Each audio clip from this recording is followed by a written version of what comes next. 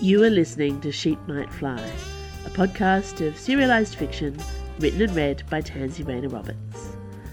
Our current serial is Musketeer Space, Chapter 42, Space Jump.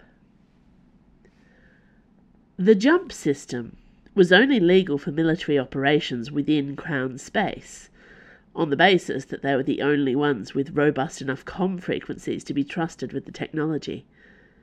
No one wanted to be part of an interstellar pile-up after civilian spaceships had literally materialized inside each other. The Frenzy Kenzie and other Arquebus-class venturers, like the Church Fleet's own St. Constantina, chugging alongside them, were too large and antiquated to be fitted for jump engines.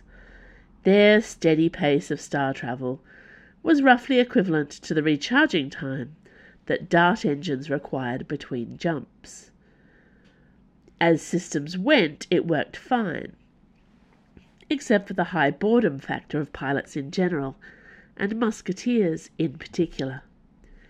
Dana was on constant rotation, flying the support transport, while her friends were stuck in their own darts with literally nothing to do between jumps, but used FleetNet to message her and each other about the most trivial things.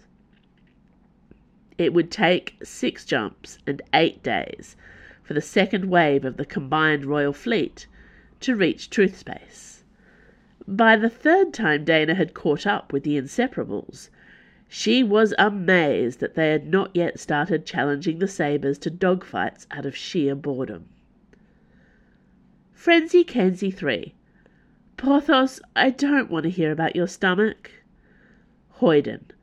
Jump always makes me feel so sick. Frenzy Kenzie 3. Considering you and Athos just woke up from a 12-hour sleep rotation, while I was the only person fielding Aramis's insecurities about her girlfriend for did I mention 12 hours, I'm going to go with no. No pity. None left. Morningstar. No one is insecure. Who said I was insecure? Have you been talking to Tracy about me? Frenzy Kenzie 3. Porthos. Is this a group chat? Warn a person first. Hoyden. It's not my fault you started talking about our friends behind their backs. Frenzy Kenzie 3. Nothing I haven't said to their faces. Pistachio Grumpy Face. I already requested to be taken off any and all discussions about anything short of war-related emergencies. Pistachio Grumpy Face. Right, who changed my username? When a message from unknown user clicked through her comm, containing only a set of spatial coordinates, Dana assumed it was Aramis or Porthos pissing about, stripping their ID from the message for a joke.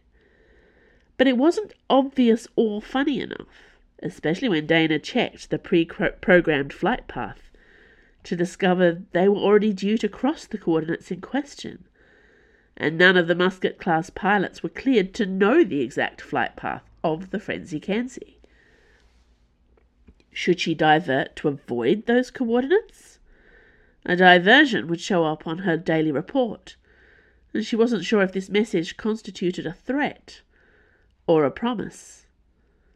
In the end, she did an extra scan on the area while allowing the Arquebus to continue on the route as planned. 5 minutes before Dana reached that point in space, the main screen above her dashboard filled with static, picking up a signal from a local transmitter. There were no satellites in their path, so if there was a transmitter, it was tiny and had been left here like a message in a bottle. After a minute of static, the screen dissolved into footage from an old fleur-de-lis game. Dana knew it was old, because it showed the original Emerald Knights team, Prince Alec, Conrad Sue, and Minister Marie Chevreuse, opposite a team called the Burly Lions. For a moment she allowed herself to become caught up in the game, the fluid movements of the athletes powering through the zero-gravity tank, the glee on their faces as they racked up points between the three of them. And oh, Conrad.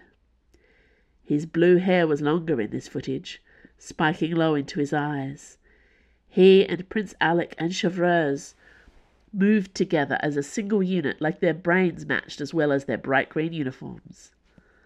At one point, Conrad fell face first into the cam feed and threw a flirtatious grin directly at the viewer, at Dana, before spinning backwards in a series of somersaults that took his opponent by surprise and allowed Chevreuse to body slam that player halfway across the tank. Why would someone send her this footage? Dana checked her instruments. The Frenzy Kenzie would move out of range of the transmission shortly. She flexed her fingers and her thoughts into the ship's engines, powering down to slow drift. She sent a message to base with an excuse. "Getting odd readings from power spheres. Can you check the couplings? We can still make the rendezvous on time if we drift for 15 minutes. The part about the time buffer was true. She didn't want to miss any important information from this transmission. But she wasn't willing to risk making the entire second wave of the combined Royal Fleet late for a battle. Base's response was a series of exclamation marks and an emoji that looked like either a thumbs up or a dick joke. She was going to assume it was a thumb. The game footage ran to static. Dana's first thought was that she had slowed the Frenzy Kenzie too late. But then the screen cleared again, and she saw what looked very much like a dark, stone-walled cell. "Do you have nothing to say to your wife?" a voice said from behind the cam. A familiar voice, Dana realized with a chill down her spine. Those smooth tones belonged to Milord.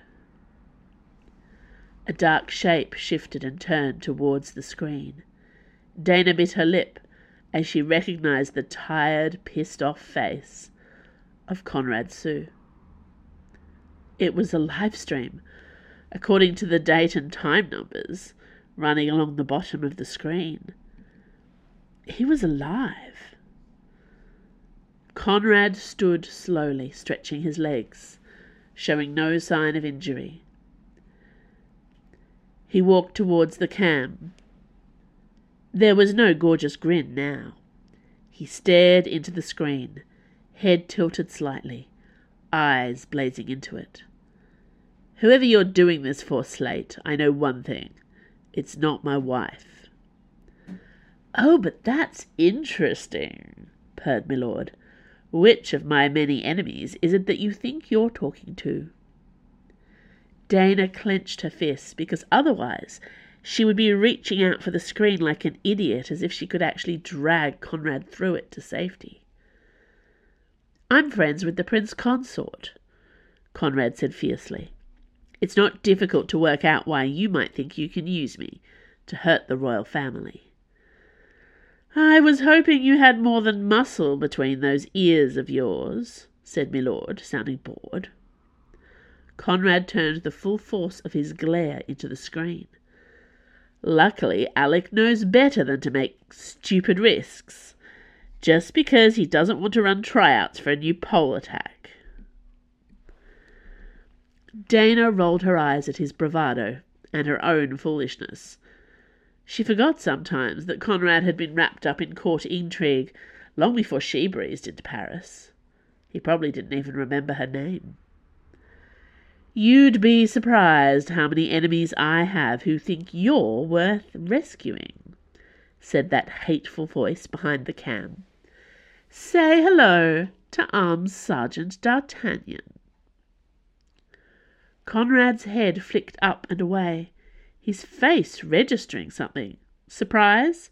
Irritation? Dana barely got a chance to see before static overwhelmed the screen all over again. This time, the footage did not return. "All clear, Sarge," Base said cheerfully through her comm. "The ship's security picked up a magnetic transmitter bot in the area, Probably some new spyware thing trying to register our location. Zapped it good. It won't be able to trace us. Good, said Dana, more calmly than she felt. That's good work, Base. Spyware. Damn it all. She should have steered clear of this location, avoiding the coordinates. She couldn't risk the fleet for one man, especially when Conrad himself was so determined to sacrifice himself for Prince Alec. If Milord wanted her to see that transmission, nothing good would come of it. Get a grip, D'Artagnan, she muttered to herself. War before boys. But she couldn't erase that image of the stone cell from her mind. Conrad Sue was still alive, for now. But he was in Milord's custody, and Milord wanted revenge on Dana. The second last rendezvous before the final jump to truth space was an otherwise empty stretch of space, halfway between peace and truth.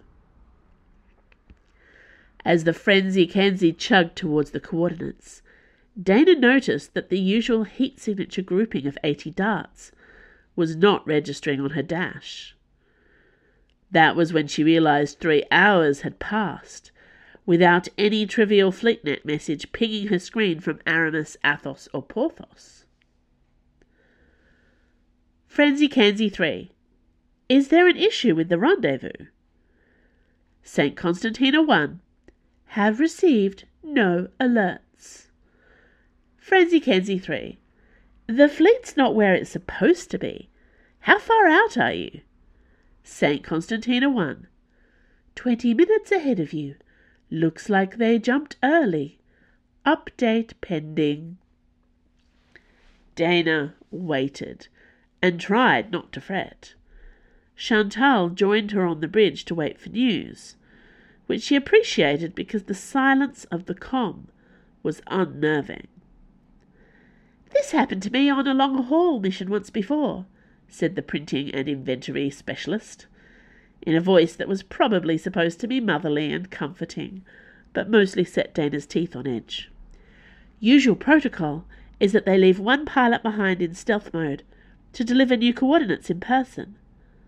But our next rendezvous is truth, Dana argued. I mean, it's a planet. It's not like it can have moved. Chantal gave her an almost pitying look. If our orders have changed, maybe we're not heading to truth anymore. When the stealth ship connected to the Frenzy Kenzie, it was with a clang that reverberated across the whole ship. Official protocol, you say, Dana said, swallowing hard.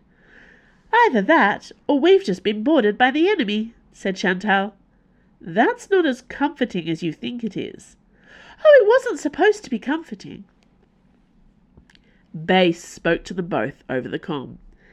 It's a Silver Moth fighter, one of ours. You can tell that from the noise it made, said Dana, impressed. Base covered a laugh with a snort. Oh, honey, no. The main airlock has a plexiglass window. I can see it from here. Hang on, welcoming our visitor on board.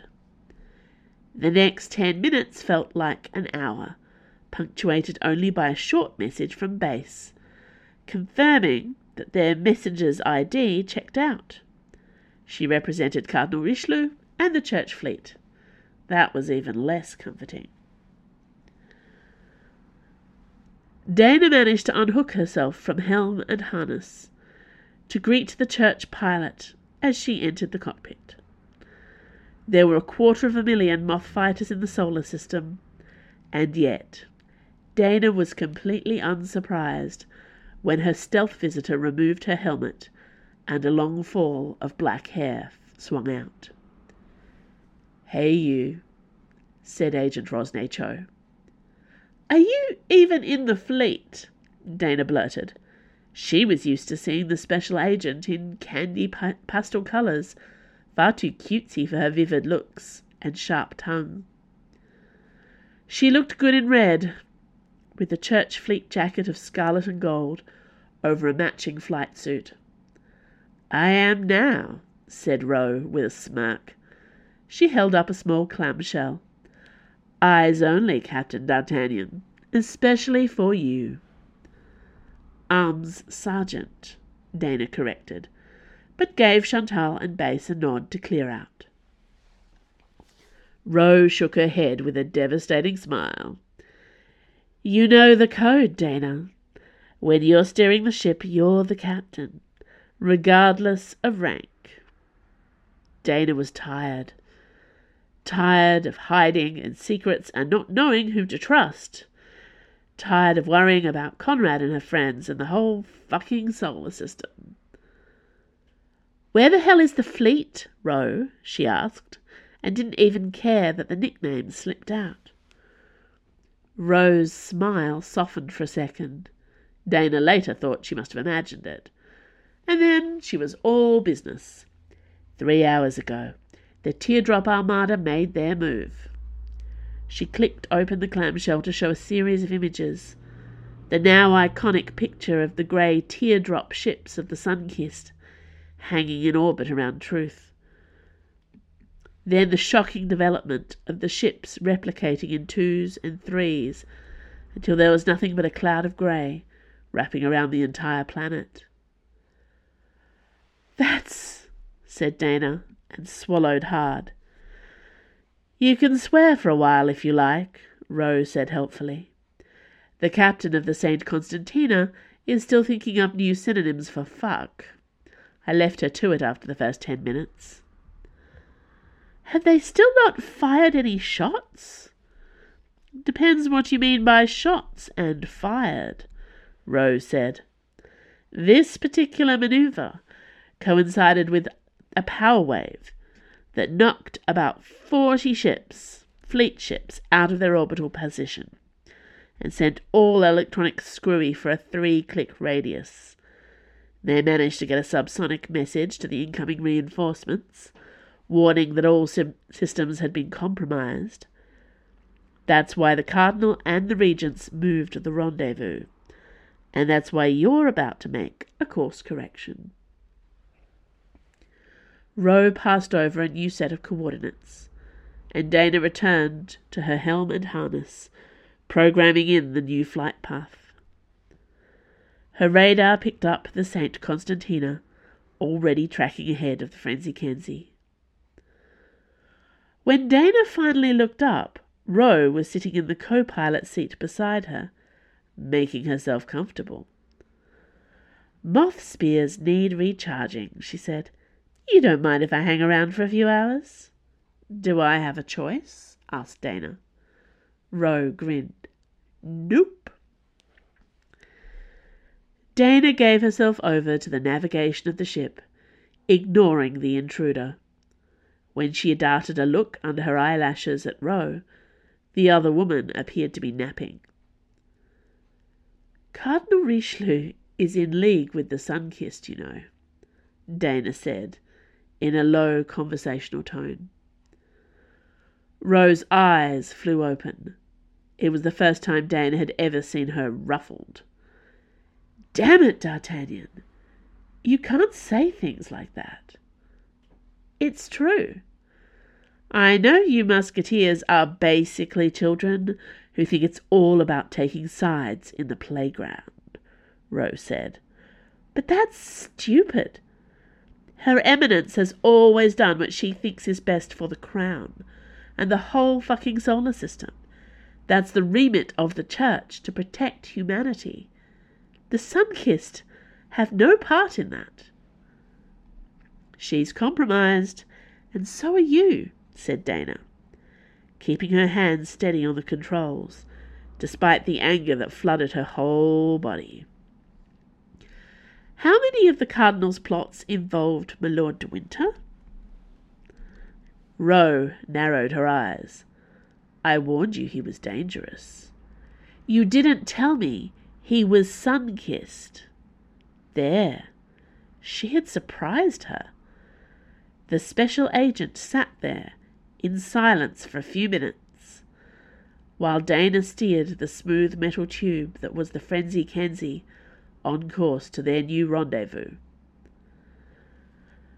"How exactly did he compromise you, Dana?" Rosnay Cho asked after a long moment. "How deeply did you have to dig to find that particular secret?" "I don't want to talk about it." Ro huffed to herself. "Yeah, that's what I thought." "Did you know?" Dana asked. Ro looked at her from beneath her sweeping fringe. "Of course I didn't bloody know. Just because the Cardinal doesn't gamble around covering up evidence of royal adultery, like some people, doesn't mean she would betray the human race." She scowled darkly. "And neither would I." "You know now," said Dana. It was odd having the upper hand. She did not have the faintest idea how to use it to her advantage. It felt refreshing to speak honestly. "What are you going to do about it?" Ro shook her head. "Give me more than 2 minutes to assimilate this upsetting piece of intelligence. I'll let you know."